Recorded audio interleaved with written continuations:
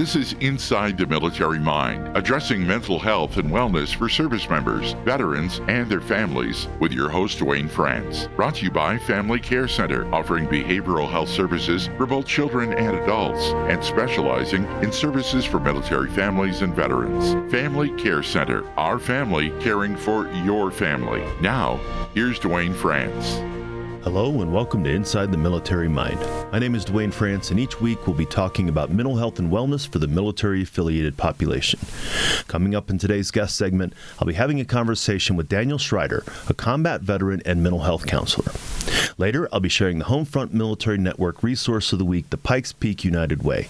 Our show is brought to you by the Family Care Center, the community's leading provider of outpatient behavioral health for service members, veterans, and their families. Those who serve our country deserve the best that their community can offer. When it comes to mental health and wellness, it's important for them to work with someone that they can trust and can understand their unique challenges and needs related to mental health.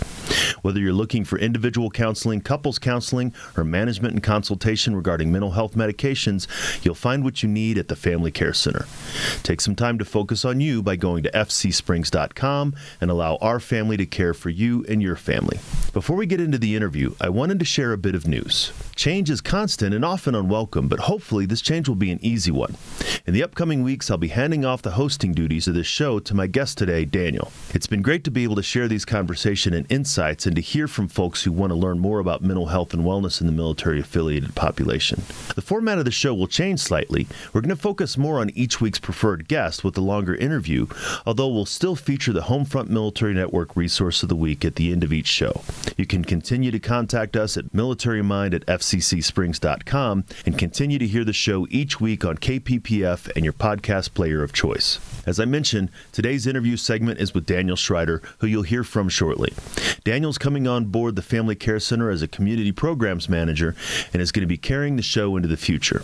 A Marine and Army Green Beret, Daniel brings a unique blend of lived experience and clinical training, as well as a desire to change the way that we think and talk about mental health. I can think of no one better to help us take a look inside the military mind. Let's get into my conversation with Daniel and come back afterwards to hear about this week's Homefront Military Network Resource of the Week. So as I mentioned in the introduction, we'll be making a transition here in a couple of weeks in which you'll be taking over as host of Inside the Military Mind. I think that it'd be helpful for the audience to hear a little bit about you and your background. Yeah, so I was born and raised Elko, Nevada. I'm the youngest of 6 kids. Joined the Marines at 19, and honestly, I didn't know what I was getting myself into. Thought I was just getting a job. So I did 2 combat tours with the Marine Corps. I was in from 2001 to 2005. Shortly after getting out, my son was born, and life was difficult on the outside. We were going to school, bought a house, and ran into some hiccups with, money with the bills for helping us with Connor, like Medicaid. And I was surprised. I said, this is really hard. I bought a house. We're both in college. I'm a veteran. Shouldn't we get some support? And apparently we made a little bit too much for that support. And I said, well, I'm really good at the military stuff and I enjoyed it. So let's go back in the military. And I weighed a few options, and I decided that if we were going to make a long career out of it, that we chose the Army. And I've always been a little bit bigger, so I'm telling people I'm going to join the Army and go Special Forces, and they're like, yeah, okay, whatever you say. And I said, okay. So joined back in 2007. I was stationed with the 101st Airborne Division, did a combat tour with them. All my work was infantry work in the military. Team leader for actually all 3 tours. Kind of started over when I hit the Army, had to prove myself again. And then I went to selection and got selected, went through the Q course with no recycles, and ended up here in Fort Carson in 10th Group. And I was ODA 0435. It was a dive team, and by that point in my career, I had a pretty big head. Started to drink some of that Kool-Aid to be in the top 1%. And I'll tell you a story about one training cycle that I wasn't able to complete. And the reason is because it ties into kind of how I got here. But it was dive school. First time I got sent to dive school, and done a lot of swimming. Always been good at swimming. Not so good at pull-ups and running, but I could swim. And got dropped off in the ocean. That's the first time I really done ocean swimming, and it's a completely different monster. And they, hey, if you touch the boat, you're done. Touch the boat, because I thought I was going to die. So anyways, I got another chance to go back to that school being on a dive team, and you only get a few chances, and then they're like, hey, we need you to be on a different team if you can't achieve your combat dive bubble. And I went back to the course, and here's the important part. My family and I were struggling at this point. And when I went back to that course, I said, man, it's either a body bag or a dive bubble. That was my attitude. And my wife said, you've been starved, been beat up, walked the skin off your feet. And she says, you put all that effort into the military, and you never put that much effort into our family. And of course, at the time, I shrugged it off, and I was like, got to get my dive bubble. I got to go.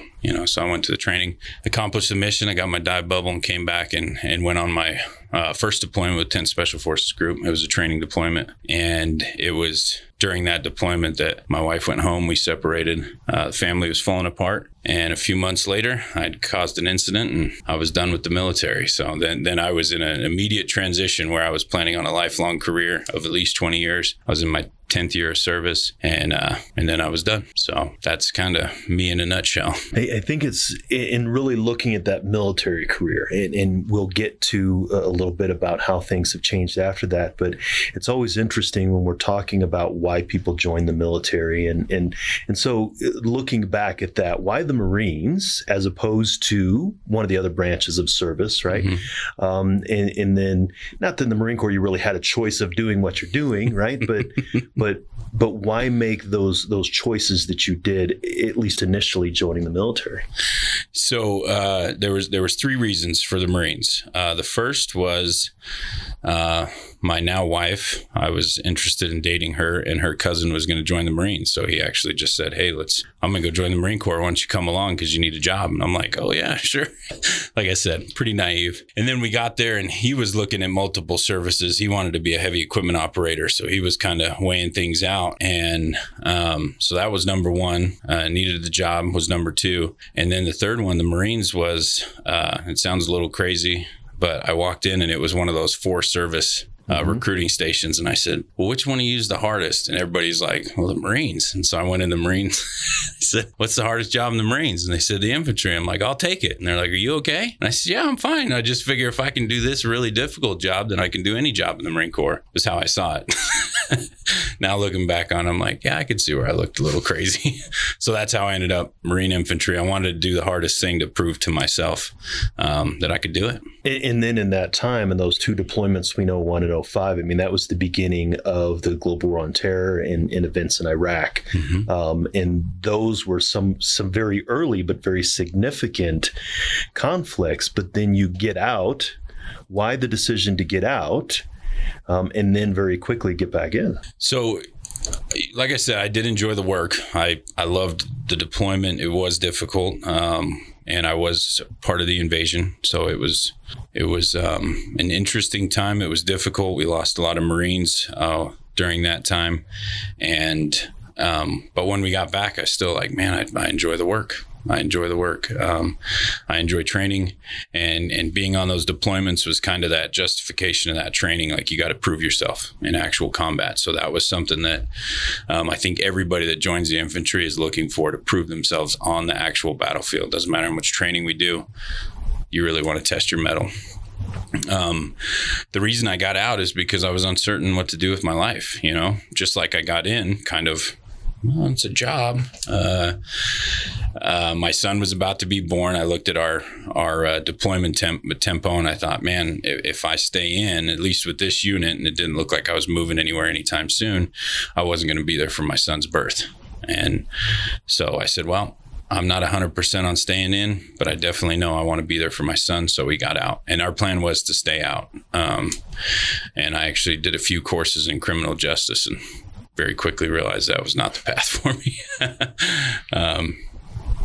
And like I said, things got difficult. We were struggling, looked for assistance, and kind of struggled with that, and thought, I'm still able-bodied. I did really enjoy the work. My wife was an incredible military spouse. She enjoyed the life. I mean, we enjoyed moving and the adventures and all the people we met and all that. So we decided to join back up.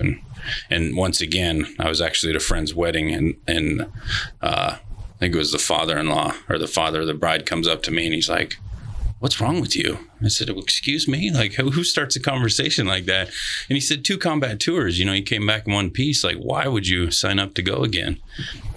And I said, "Well, sir, I'm pretty good at my job and I feel comfortable on the battlefield. And honestly, if you can be calm on the battlefield, you can bring people home alive." And I said, "So maybe I'm a little crazy, but that's why I'm going back." And I think there's that, it's interesting, this double transition, right? You got out and you spent a couple of years. And at that point in 2006, 2007, there weren't anywhere near the resources for transitioning veterans as there were now. I mean, we didn't think that it was going to be a 20-year conflict at that point. And you were struggling in your transition at that point. And so it's a matter of, well, I know what the temperature of the water is, so I'm just going to jump back in the water and feel comfortable again. Yeah. And that's exactly what it was.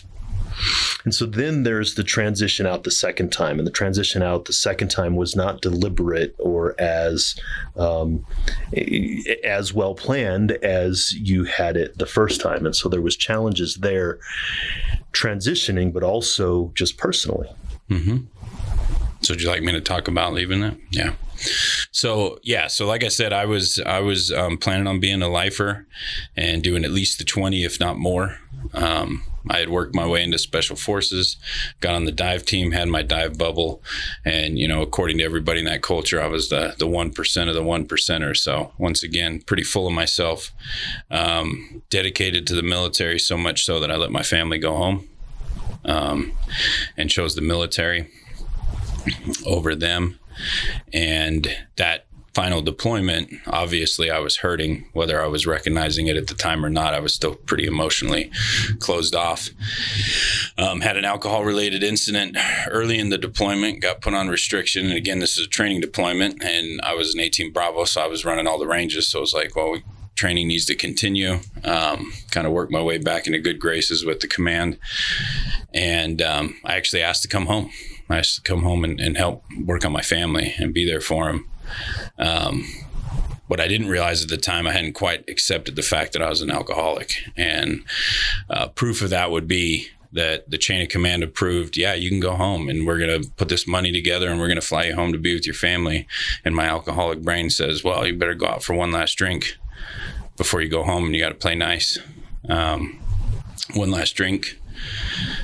No one was hurt, which I think that was the grace of God, but ended my career that night, all in a 24-hour period. Ended my career, was kicked off the team. I knew I was getting chaptered, dropped to the bottom of the food chain with the unit, embarrassed myself and my team and the chain of command, all in the span of about 12 hours. So we got back to the States. We had a follow-on mission. As soon as we landed, we offloaded everything. That's when Sergeant Major gave us the news that, hey, your entire team is not doing the follow-on mission. You're going home. So we got back to the States and I went through the process of 45 days of restriction, everything, the Article 15, the charges were laid on me. And then it was 2 months. So I went from I'm staying in for the next, 11, 12 years to I'm on the street in 2 months with a chapter and a letter saying, don't come back on Fort Carson or you're in big trouble. So that was an incredible time because I was also reconnecting with all my emotions. A lot of things happened in that 12-hour span. I would say that I was wide awake finally. I wasn't closed off to anything. And I was feeling a lot of things and I was understanding what was going on and I embraced getting out. But to your point, absolutely shortchanged on a few of the things that were offered. So it was neat to see all those, even though I did it in 2 months, there was still, the classes and the education piece of like, here's some of the things available to you out in the world. Which we didn't get the first time. The first time it was sign this paper and we'll see you later, So it was still a quick exit, but I did see some of those resources and I got with the DAV and went through and did a VA claim, a quick one and still wasn't, exactly understanding how all those things worked. I was really focusing on staying sober, getting into AA out in town. I was currently, those last 2 months that I was in the Army Substance Abuse Program. So I was AA out in town, Army Substance Abuse Program, counseling. My world was opening up. I was starting to realize that, if you ignore your emotional state and push everything down for 30 years, there's quite an eruption when it all comes out. So, and I think that's one of the things that a lot of people don't realize is really the overarching impact of everything, right? I mean, 3 combat tours, 2 of which were in the beginning of the conflicts. One is a Marine. Even in 2007, 2008, the early parts of the surge, those are all challenges. I mean, those you don't go through those without getting a couple dents in the fender. Mm-hmm. And I had a sergeant major tell me one time is sometimes the donkey needs an axe handle between the eyes to get their attention. Right. He was talking about me, I think, was the donkey he was particularly talking about. But there's that piece of the signs are so much there that sometimes some of us, and I talk about us as veterans or service members, really need something humongous to go wrong in our life to say we should get help now rather than doing it earlier. Absolutely.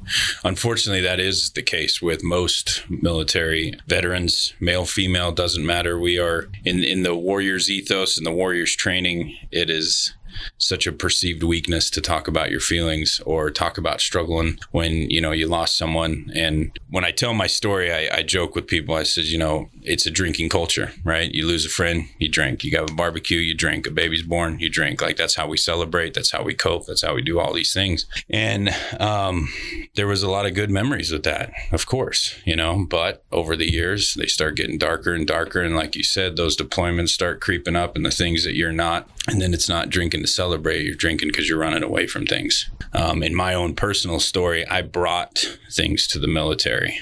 So there was some wounds that I endured as a child, and I brought that into the military. So it was very easy for me to accept alcohol as the way to be like, oh, all that pain you've been carrying around, you don't need to feel that anymore. And here it's widely accepted. This is how we do things. So I said, oh, that's great. Yeah, 4 years in the Marine Corps, it was blacked out drinking every weekend for 4 years, totally acceptable. That's how we did it. Then when I transitioned into the Army, my wife was, hey, let's not drink as much. And so, of course, I'm like, oh, yeah, absolutely. So I won't drink around you. That's sure. You bet. I'm going to cut it in half. Yeah, 50% of the time. Cut it in half. I just won't drink around you. That'll work out great. That does not work out great. But the fact is, I was still not willing to deal with the roots, and my roots were much deeper than the military. In a way, psychologically speaking, it protected me somewhat on combat tours because prior to getting there, I was already emotionally disconnected. So what I saw other men on the battlefield that struggled with what we were seeing, and I was just so emotionally dead. I was like, but this is our job. What's your problem? I'm like, we're moving on. Dig the hole. We'll go and then dig the next one and the next one and the next one. And I didn't feel anything that was happening until years later, when I got out. Started to work on my own emotions, and then it came back pretty strong. So you tend to get them all at once if you ask for them. And that's something that engaging in your own recovery, engaging in your own sobriety, that was part of your journey. And obviously you could have done that, but that wasn't all of your journey. Like me, you went from being a service member into being a veteran, working on your own recovery, but then taking that next step to be a mental health professional. And you were in the infantry. I was not a mental health professional. Why have you chosen the mental health field as a post-military career? It's a good question. People ask me that a lot, especially we have, like I said, the invasion was pretty intense, and we still have every 5 years, we have a reunion where those units come back together, and we honor those that we lost and those that we've continued to lose since the battle. And I went back I didn't go to the 10-year because I was new to recovery, and I'm like, man, I can't go hang out with my Marine buddies. I was within the first year of not drinking, and I said, I just know it's not going to be good.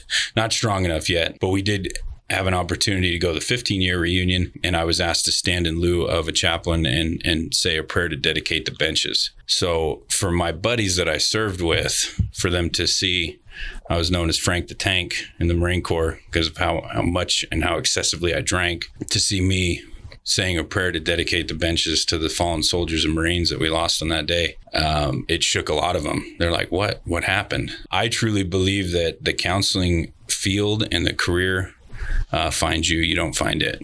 I started with school in 2014. And again, it was honestly a big part of it was survival. We needed the GI Bill money and the stipend to live. At the time, we were working with men's group and pastoring at a church with a very low income. And so that was going to help.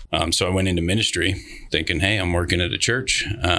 We'll go in and get my ministry degree. But I was still wrestling with the fallout of the decisions I made and my addictions in the military. So I was still seeking counsel at school at Nazarene Bible College. And as I was going through my counseling, one of the counseling sessions, the counselor looks at me and goes, "Are you passionate about being a pastor?" I said, "Well, no, everybody thought it'd be a good fit." And he's like, "It's not really something." I was just looking for a job. There's a theme here. Here I am, just looking for a job. And he goes, "You ever thought about counseling?" And I said, "Well, people said that might be good too." And he said, "Well, think about it." And so I went home and talked with my wife about it. And I said, counseling, that was one part of when I was pastoring at the church that I really enjoyed, was sitting with these guys and sitting with couples and helping them through tough times. So I said, yeah, I think it'd be a great fit. When I transitioned into counseling, a bunch of credits came from the military and like, "Oh, hey, all your electives are done." So I said, "Oh, that looks like a confirmation that we made the right turn, Started our cohort, and in the first night in class, we did what's called a fishbowl. So 2 people go in the center, one's the counselor and one's the client. And I raised my hand thinking I'd be the client, because I was like, man, I really want to work through my stuff. And he's like, "All right, you'll be the counselor." I was like, nope, didn't volunteer for that. Not ready for that. But I sat across from my classmate and we had a really powerful session, and there wasn't a dry eye in the room. And I went home that night and I just broke down in tears to my wife. And I said, "Well, I found it." And she said, "Found what?" And I said, I loved serving in the military and I loved the infantry. And I said, but I never felt like it was it. And I said, this is it. Never in my life have I felt something like this. Then come to find out, you got to follow on your bachelor's to a master's degree. And then there's some other requirements. And I thought, boy, this is a longer trip than I signed up for, but we're going to keep going that direction. So I did not. I think I took the summer off between the bachelor's and the master's. Just logistically, it didn't work out. But I've carried on through, and I'll be graduating from Colorado Christian University this December with a degree in clinical mental health counseling. So that's how like I said, the field found me, I think. and you and I have known each other for, 5 years, 2013, 2014, yeah. So maybe even 7 years. But we had talked about this a couple times on your journey. And I really feel that, one, your military background, but also your lived experience can really be beneficial for service members, veterans who have that same kind of similar background. Mm-hmm. Yeah, a lot of times, and this is all things I had to learn as well, especially primarily for infantry. I mean, anybody that serves in group and they're that much like, they get this idea that they're just a trigger puller. And so they get out of the military, and number one, they've just lost a major identity. Like, you're a service member. That's not a job. That's who you are. And that's what I learned over the years, that joining the Marine Corps was so much larger than it was not just a job. Mm-hmm. It was a family. And honestly, at my darkest times, those guys were the ones that reached out to me. We hadn't talked in years, and they were the ones that reached out and said, "Hey man, like, you need to snap out of this. Like, you're making some bad decisions." And of course I got angry with them at the time. And a few years later, I called and apologized and, "Hey, you were right." But getting out, it's not just a job. It is who you are. When I got out, I was a Marine. And they're like, "Well, what are you going to do for work?" And I'm like, does anybody need me to shoot anybody? Because I'm real good at infantry stuff, What I didn't realize, and it took some time, and it took counsel from you, Dwayne, and several other people to say, hey, communication skills, organization, you can plan, you can build things, you can organize things. There's an incredible amount of skills that cross from the military over. And we have this stigma and this idea that I'm just a trigger puller. And it's like, no. There's an amazing amount. I mean, 90% of your infantry skills transfer into the real world. They got to be buffed down and refined a little bit, right? And you got to learn a few new skills to engage with the world. But the building blocks are all there. And over the years, it helped me realize how much stuff that I had gotten from the military that does transfer into the world. Not sure if that answered your question. Well, and I think, but it does in really being able to make that transition. But then there's the difficulty that we have. So, for example, you in 2005, you may not have been necessarily dealing with the long-term impacts of those 2 deployments, but there was still the other stuff around it, right, with that transition. As both veterans and mental health professionals ourselves, we can see some of these problems and difficulties in talking about mental health specifically outside of that transition stuff. What do you think are some of the biggest challenges that are related to mental health for the military affiliated population? Stigma is the big one. I've seen just in the time that I got out in 2012 an incredible increase in advocacy work and knowledge and helping soldiers and veterans and Marines and everybody transitioning out that, hey, you going and asking for some help is not weakness, right? The education part of it is huge, and getting people on posts and getting people talking during those transition and all the nonprofits that are working to help them understand that. And you and I have seen it. We're starting to see soldiers prior to retirement, right? They're coming to get help knowing that, hey, I don't want to tell anybody else, but retirement really scares me. I don't know who I am. I've been 20, 21 years in the military, and to see that, it scares me. Like, what's out there? Who am I when I leave here? So to see them coming on the front end a year or 2 prior to transitioning and preparing for that, that tells me that it's working. When I got out and I was going through ASAP, and it was a fast track, but that opened my eyes to my event over on that deployment was big.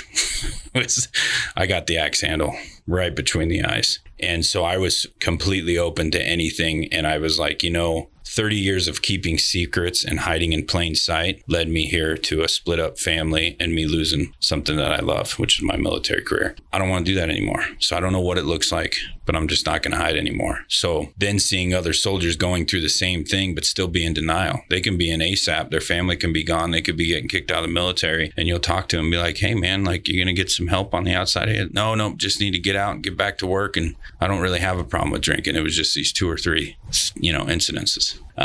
And helping them understand, sitting in that room, I shared with them, I said, go out, when you get out to town, you're off restriction. I said, go to an AA meeting. And I said, you will find yourself surrounded by warriors, not the warriors that we think in the military that have gone all these combat deployments, all this high speed training and all that stuff. But these are people that have been kicked down, beat down, addicted, and, retreaded, meaning they've been sober for a period of time and they fall, and then they get sober for a period of time and they fall, and they keep coming to meetings and they keep staying in the fight. And I said, man, I sat in that room and I just shed tears, because I looked around the room and thought, these are warriors. I had another mentor of mine ask my wife, we were out to dinner, and he said, why was it so hard for Daniel to admit that he had a problem with alcohol? To be honest, I was a little confused. I'm like, yeah, why? Why was that? But he said, you admitting you have a problem with alcohol is admitting that it's stronger than you. Mm-hmm. And warriors don't do that. So it's a paradox. They think that admitting that they need help is a sign of weakness, when actually it's a sign of strength. And the easiest way to prove that to them is, hey, how many people are engaging in this? If it was a simple, easy thing to do, everybody would be, we'd be pushing down the doors in these mental health services. But it's not. It's a very hard thing to do, to look in the mirror and say, what needs to change in me and how do I need to get healthier? Back to the dive school comment. My wife, before I left, asked me not to drink. And I was convinced at the time, because I'd made so many mistakes over the years, and I was running from my pain, and I was coping in all these negative, unhealthy ways. And I said, well, we just need to split up, and you need to be with someone that's better for you and the kids. And at that time we had 2 kids, Connor and Josie. And she looked me square in the eyes and she said, we don't need anyone better. We need you better. And of course, at the time I said, well, it's not possible. So sorry. And that's the difference between where I was then and where I was not even 6 months later, where I was feeling it. I was seeing all the pain I'd caused in my addictions and hiding from emotions and things like that. And I also had started that journey and went, oh my gosh, if you think going and seeing a counselor and getting help is easy, go and do it. And so many people have turned around and they're like, I've had 10 deployments, combat deployments. None of them were as hard as sitting in this room and talking to you, but it's good.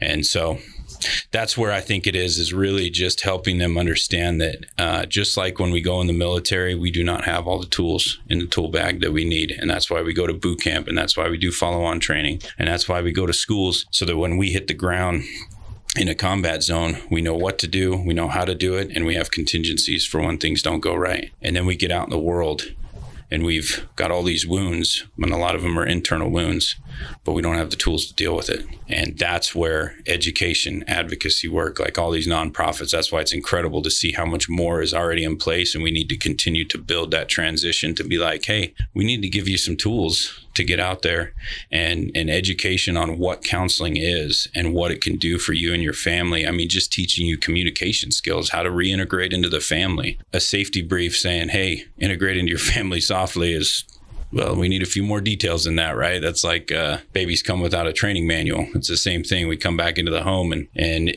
my son would ask for something. I'd say, yeah, go ahead. And then he'd look at my wife and go, is it okay? Because she was the authority. He wasn't meaning to cause injury or insult to my ego, to Connor. She's the boss, right?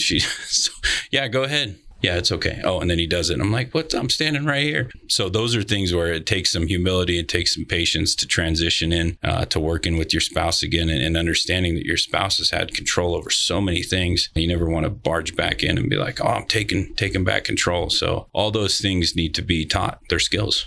And I think that's the big thing, is they need to be learned, because if they're not learned in an appropriate way, they're going to be learned in a harsh way. They're going to be, sooner rather than later. I mean, that relationship may break up, but then if you're on your third or fourth marriage or something like that, right. And there's a pattern that's emerging, and the one constant in the pattern is us and our disrupted relationships. That's one of the things, a lot of veterans, that stigma keeps them from learning lessons that they need to learn to make that full transition from service member to veteran. Right. Absolutely. And that is a very common theme. Even when we went to our reunion, that 15-year reunion, I can't tell you how many times I heard that story. I'm doing really well now, but this is my fourth wife, fourth set of kids spread across the country. But now I'm mellow. Now I understand how to communicate, and that it's important, and that we engage in sometimes marriage counseling and things like that to learn the skills to cope. So you're right. Eventually the lessons learned. But can we speed up that process? Absolutely. We need the willingness, but we also need the education piece to start pushing back against that. And I think that we've made some incredible leaps and bounds in just the last 10 years. And that speaks to obviously the addiction piece, whether it is, chronic pain with painkillers and stuff like that, or alcohol and the drinking culture. But what about the non-medical part of the transition, right? You alluded to it a little bit, but sort of bridging that military-civilian divide between those who serve and those who haven't. Coming from a military culture, a lot of challenges that veterans experience aren't necessarily PTSD, TBI, or even substance use, but things like just leaving that military culture, that identity that you referred to, in sort of that finding a next mission, that meaning and purpose. Right. Absolutely. So my own story, it did happen abruptly. But I did have that stuck in my head that, well, what now? I can go do contract work because that's what everybody else does. But is that going to help my family? Is that going to help me? And I said, no, that's not it. So the transition was difficult, and the consequences of the drinking and other addictions that I had during the military time were basically getting out and having such a kind of a low self-esteem. Despite all the things you achieve in the military, you get out and you got this low self-esteem. You're like, well, I'm a trigger puller, so I don't have a lot of value. And as I said, it took several years, but I was unemployed for a year and a half. Our home went into foreclosure. A lot of people see us now and they're like, you guys are so happy and everything worked out great. And then we start sharing the details and they're like, oh my gosh, like that was a really ugly transition. And it is that for so many people. And I have several friends, one of which was, 60% of his body was burned. It was in a mortar attack. His left elbow's welded into place. His ankle's welded. He only has limited mobility, scar tissue from them, not only where the burns were, now they're grafted, right? And we had a conversation. It was kind of an interesting one because he told me, he said, from my point of view, he said, they don't really take care of guys like you. And I said, well, that's interesting. What do you mean? And he said, well, you're able-bodied. You got out. You don't have major scars. You're not missing a limb. You don't have, an elbow welded into place. And he said, they pay attention to me. they take care of me. The services are provided. The education is provided. They make sure that I'm in counseling, and they made sure that my medical stuff was squared away. And he said, but you walked out of the door. And he said, a lot of times guys like you slip through the cracks. He's like, but I know you got some deep wounds on the inside. And I said, wow. Yeah, you're right. I didn't think about that. And I didn't engage with the VA, right? I went through that quick process. They said, no. And I said, okay, roger that. And I just went on with life. And it wasn't actually until we crossed paths that you said, you might want to talk to them some more. And a lot of things were discovered, not only physically, but on the inside as well. And then they were addressed, and then there was help being provided. But I got out thinking, I don't need to push that because I have my limbs. Yeah. You know? I had a veteran one time. It's like, I've got 10 fingers and toes, right? I came back with everything. And that goes back to that stigma that we have against help seeking is we see somebody in a wheelchair who's been catastrophically, visibly injured, and we say they deserve whatever they get more than I do. And that's another barrier that keeps veterans from seeking help. Yes. And once again, that's a very common narrative that they operate their lives by. And I didn't engage with the VA until 3 years out. Turned out to be a lot more difficult to engage them at that time. Had I done it correctly, it would have been benefit to not only myself and services, but also to my family. But yeah, no, there's a lot of veterans that get out and they will tell you point blank, I got guys missing this and doing that. I'm not touching that because I don't need it. We have a tendency to rate our injuries, and internal injuries and mental health seem to be low on the list, when in reality, if we could quantify, which we can't, but if we could quantify the internal injuries to the external injuries, I believe we would go, oh my gosh, the internal injuries are catastrophic and they're generational. And they're things that cause massive wounds across the whole spectrum of injuries, relational, communication, all those things. And it would be startling if we could document that. Helping these guys understand that those internal injuries are just as valid and need just as much attention as the physical ones that we sustain on the combat field would go a long way into helping guys out. And I actually use that analogy. I said, hey, you get a scratch, takes a couple days, right? You break your leg or your leg gets blown off. How long is the recovery on that? Or you get shot, right? Months and months of recovery. Okay. And I'm like, so you got a wound when you were a child, and then you carried that wound into combat and sustained more wounds. And then you get out 30, 40 years into your life, and now you're ready to address those wounds. There's a time frame that we need to work through all this stuff. It is no different than a physical injury. It's just we can't see it, so it's a lot easier to hide and say that it's not a problem. And I think again, there's that benefit of being able to have the lived experience, and we've had guests on the show, and you'll talk to guests who are therapists that don't have the lived experience, and that's okay. Mm-hmm. But I think there's a place for both those clinicians like you with the military experience and the lived experience of recovery that can really reach a certain resistant veteran who's going to carry those wounds with them for years. Yes, and I have seen that. Some of my classmates challenged me on that in class, because they haven't had the same life experiences. And hey, I want to work with veterans. I'm like, man, that's awesome. That's incredible. That's great. And then they're like, and I've actually had some ads, but can I? And I was kind of taken back. I'm like, why wouldn't you be able to? And they said, well, you just immediately have this connection with them because you've lived that life and you understand it. And I said, well, yeah. So I got a wild card up my sleeve, But if you're passionate about this culture, just like any other culture out there that mental health clinicians work with, you study and you learn and you learn about that culture and you read about it and you spend time with them and you engage with them. And if you're passionate about it, absolutely, you're going to be powerful. Do I have one up on you? Yeah, because when a guy sits across from me or a lady, they go to share these horrific stories and they don't hesitate, right? That's the positive of my life experience and they all say it. They all actually state it like they got to make sure it's okay. Like, I'm going to tell you some horrific stuff, but I know you understand and you're okay because you've seen horrific stuff. And I say, yeah, lay it on me. That's one of the dangers of somebody not being from that culture. Can be passionate about it, they can step into it, and they can very quickly be overwhelmed because of the stories that will come out in those counseling sessions and the detail, right? Most veterans that I've met are great storytellers. They'll give you the details. So, so life experience. And to your point, absolutely, there's a place for everybody in this field.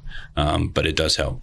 It does help when they sit there and they know that, hey, I'm not going to scare this guy out of the room. That goes a long way to that therapeutic alliance where they're like, okay, I'm going to trust you with stuff that I don't trust other people with. And it's an honored position to be in. And I think that's what's necessary for a lot of service members and veterans, is to be able to have that trust. Mm-hmm. You're talking before about how the military gave us everything, but when you're out, you don't have all the resources are there, but nobody's coordinating them for you, right? You don't have somebody saying that here's a checklist to live the rest of your life. Hey, be here at 1500. Right. And you're like, what?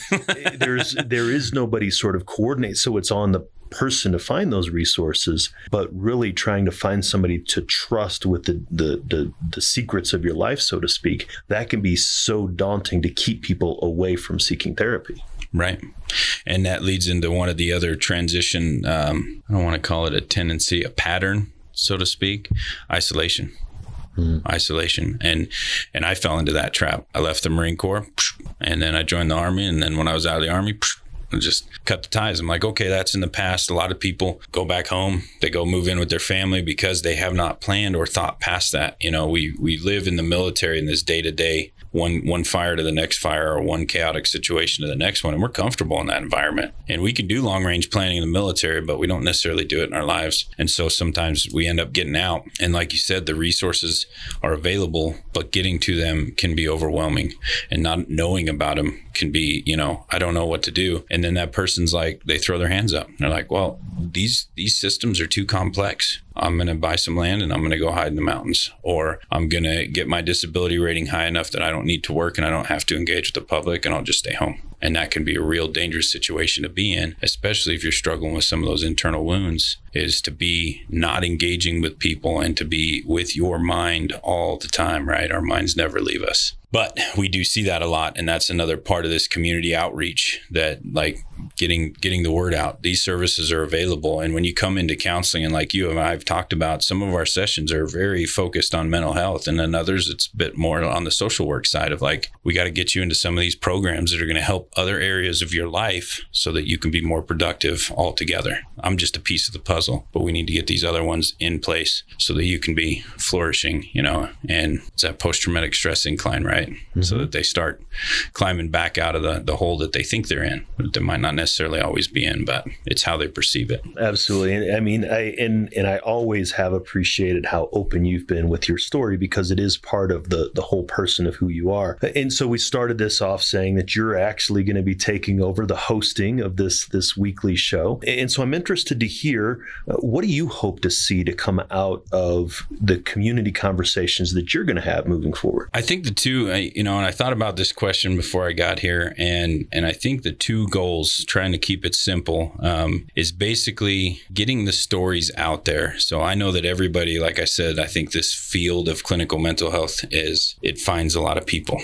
They don't necessarily, not a lot of them find it finds them. And what that means is that a lot of them have stories of how they got here. And so a part of the show, my hope is that as we share our stories, and like I said, when I came back, I realized that my secrets were destroying me, and they were destroying my family, and they were going to affect the next generation. If I didn't do something, I was passing this pattern on to my kids, and I was teaching them the same thing. Don't deal with it. Just shrug it off, keep going. What do we need to accomplish for today, and only look at today? And so hearing those stories, I hope that the community hears and understands, like, oh, hey, that's my story, or I went through something similar to that, and now these people are helping other people. And so veterans that are transitioning, and I have a few clients right now that are already, hey, I know I'm not there yet, but I really want to reach back and start mentoring. Now we have some meaning and some purpose in life, and that will go a huge way in helping that veteran stay sober, stay off the streets, stay working to accomplish the goal of helping other veterans. Because now they got a mission, right? We serve in the military, and that was, again, something I didn't understand at the time until I was out, until several years later. And I was like, oh my gosh, that was huge. What I was a part of was huge. And I had this mission, this honor, integrity, and commitment, things that were so far beyond my understanding at the time. And then I get out and I lost that for a bit. I lost that meaning and that purpose. So that's the first goal, is getting the stories out, getting the education out, helping people understand and normalize this process and understand that those internal wounds are just as significant as the external wounds. And then the other part is education. So doing the interviews with multiple different service providers. Once again, I was kind of the standard story. I got out and I had heard of a few organizations and I was like, well, I'm not in anymore. I reached out to one, it didn't work out. And I was like, well, that was it, and I just went on trying to survive and live life. But interviewing different service providers, helping the community understand that they're there to help people and that the services are available. And not only that they're there, but how do we access those? Right. And I think this is a huge part, or it's going to be going a long way to help that, is when we interview them, hey, where are you at? How do people find you online? What number can they call? Right. These are all tools so that if somebody hears this show and they're suffering and it happens to be domestic violence, and that's who we interviewed, was a service provider that specializes in that. Hey, now I know who to call. Right. So I think getting the stories out, helping people connect with those stories, and then educating the community on the services available, because there are thousands and thousands and thousands of people here in Colorado Springs alone that are desperately trying to help. And we need to get the word out that they're there. I think one of the beneficial things that I have found as a practicing clinician is I see what my clients need, but my client isn't the only one that needs that thing, right. That there are many others that do that. In you continuing your clinical work as well as doing your outreach and education work, you can see what's uniquely needed by one particular veteran, but also understand that that veteran is indicative of a larger group of veterans. Yeah, absolutely. It's doing the clinical work, and it might have been an earlier conversation with you about seeing clients. I think I was asking you, how do you balance between the advocacy work and the clients? And you told me, seeing the clients, that's where my heart lies. And the other half of my heart is in advocacy work. But continuing to see the clients, like you just said, is keeping a pulse on the community, on their needs, and as they change and transition, right? I mean, the military now is not the military you and I served in. And if we have clients that are currently in or transitioning out of, we're getting a current snapshot of what's going on and what the needs are as they, change over time. So yeah, absolutely. I think it helps us keep a pulse on what the community needs, and helps us to engage with all these different service providers to say, yeah, here's what we need for these guys to help them get back into society and transition well. Well, I think that's great. I knew that you would be a good fill-in for me as we transition as a host, and I really appreciate you taking the time today to share your story. Well, thank you. I appreciate it, and I am honored to accept the position. I hope that you appreciated my conversation with Daniel. I think you'll agree with me that the future of Inside the Military Mind is in good hands. We won't be parting ways quite yet, as I'll be with you for several more shows, but I'm excited and encouraged about where we go from here. Have any feedback for us? We'd love to hear your thoughts if you drop us an email at militarymind@fccsprings.com. Next, I'd like to introduce this week's Homefront Military Network Partner of the Week, the Pikes Peak United Way. Pikes Peak United Way's mission is to enhance youth success and family stability in the Pikes Peak region by leading and lifting the most vulnerable in our community with mentorship, life resources, and real job opportunities. Their signature programs and partner agencies intently focus on connecting youth and their families to resources at the beginning of their life journey to ensure access to fundamental needs of food, shelter, and learning resources for all. Pikes Peak United Way achieves results by partnering with local nonprofits and businesses to help those in need in our community, their ability to tap into a wide array of resources through United Way's national network, and keeping efforts focused on local needs specific to the Pikes Peak region. Pikes Peak United Way works to improve education, income, and health for residents in the Pikes Peak region.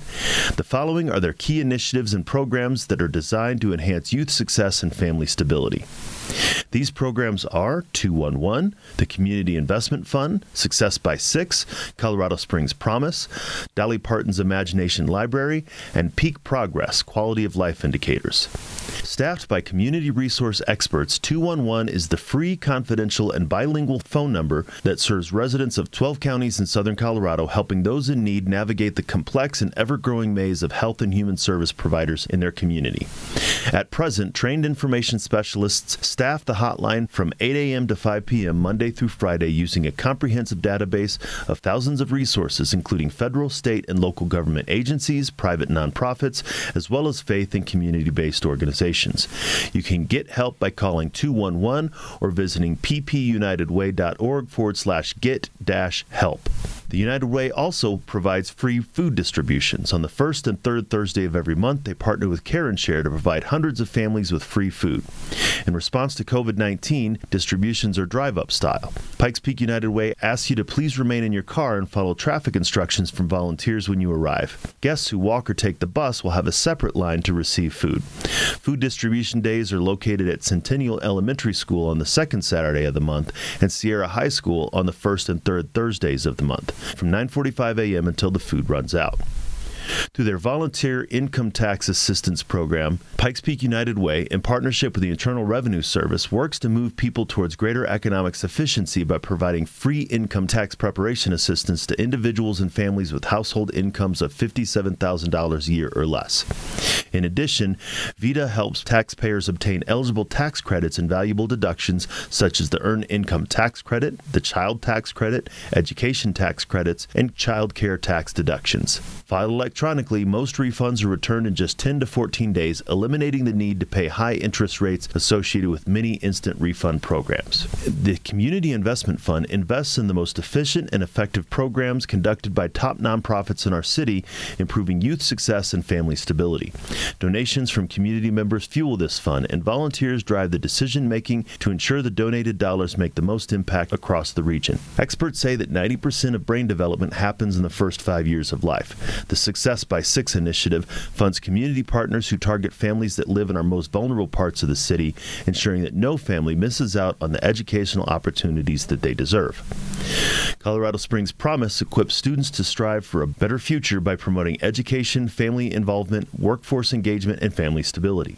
It provides housing services for their families, computers, access to resources, food distributions, mentorship, and career coaching. Colorado Springs Promise is changing the lives of students, offering hope and support. It is championing people at the beginning of their journey to prevent a future of poverty. Dolly Parton's Imagination Library mails a book each month to children birth to age 5. It develops an early love of reading, prepares children for success in school, and provides bonding opportunities as parents read to their children. Over 170 community leaders joined together to study 12 key components of the quality of life in the Pikes Peak region. The vital program, Pikes Peak Progress Quality of Life Indicators, has been instrumental in helping local government, business, and nonprofits understand our region and identify opportunities for consistent improvement. Pikes Peak United Way makes a big impact in our community. In fact, they've provided tax filing assistance to over 1,100 individuals, enrolled over 2,500 children in high-quality childhood programs, provided nutritious food at food distribution to over 15,000 families, raised $1 million for the COVID-19 Relief Fund, and given over 1,500 students backpack through the annual Backpack Bash. Are you looking to get involved in Pikes Peak United Way? You can speak out, stay informed, or spread the word. In speaking out, our nation's most successful anti-hunger tool, the Supplemental Nutrition Assistance Program, or SNAP, is at risk.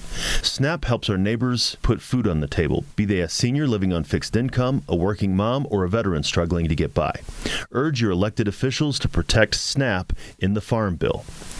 Stay informed. In 2018, Pikes Peak United Way's advocacy efforts resulted in the extension of the Child Care Contribution Tax Credit to 2025. Donations to the Child Care Contribution Tax Credit provide continued support for early care and education, before and after school programs, early childhood scholarships, and more. Donors will continue to receive a tax credit. To spread the word, simply connecting and sharing Pikes Peak United Way's material will help them reach new people and raise awareness in our community. Follow Pikes Peak United Way on social media or stay informed through their news and press releases. Pikes Peak United Way doesn't just ask people to give. They work for the common good by advocating positive change to improve the health, education, and financial stability for all members of our community. Join Pikes Peak United Way as they advocate for those in need, and they will keep you updated on the issues surrounding our community and offer opportunities to connect with your representatives. You can also donate to the Pikes Peak United Way by visiting ppunitedway.org/I-can-give. So I'm glad to highlight this week's Homefront Military Network Partner of the Week. If you want to hear more about the Homefront Military Network, you can find them online at homefrontmilitary.network.org. If you want to find more about the Family Care Center, you can find them online at fcsprings.com. The Family Care Center is the Pikes Peak region's leading provider of comprehensive behavioral health for service members, veterans, and their families. They prioritize you and your family with the range of outpatient mental health services, including individual, couples, group, and family therapy, as well as medication management. management. Heighten your emotional wellness and receive the professional care you need from the caring and highly skilled team at the Family Care Center. So thanks for taking the time to listen to the show. It'd be great to hear your feedback. I'd like to answer any questions you may have or know what you'd like to hear about. What topics about military and veteran mental health are you interested in? Send me an email at militarymind@fccsprings.com, and there's a chance that we'll discuss it on an upcoming show. I'd also like to remind you that the information provided on this show is for educational purposes only. While I am a licensed mental health professional, I'm not your licensed mental health professional. If what we discussed in this episode brings up any concerns for you, it's highly recommended that you consult with a mental health professional. Stay tuned for another great show next week, and until then, remember, you're not alone, ever. You've been listening to Inside the Military Mind, addressing mental health and wellness for service members, veterans, and their families. Sponsored by Family Care Center, Behavioral Health Services. Our family caring for your family. FCSprings.com. Tune in every Saturday at 11 a.m. for Inside the Military Mind on KPPF, and listen to the companion podcast on Podbean. Family Care Center is a comprehensive outpatient behavioral health clinic providing critical mental health support to service members, veterans, family members, and our local community. Family Care Center focuses on the mental health and wellness of those who have served our country's military by providing best-in-class evidence-based therapy, medication management, and transcranial magnetic stimulation. Family Care Center's clinical staff is dedicated to meeting every client's outpatient behavioral health care needs. This is Dr. Chuck Weber, inviting you to learn more at fcsprings.com. Family Care Center, our family caring for your family.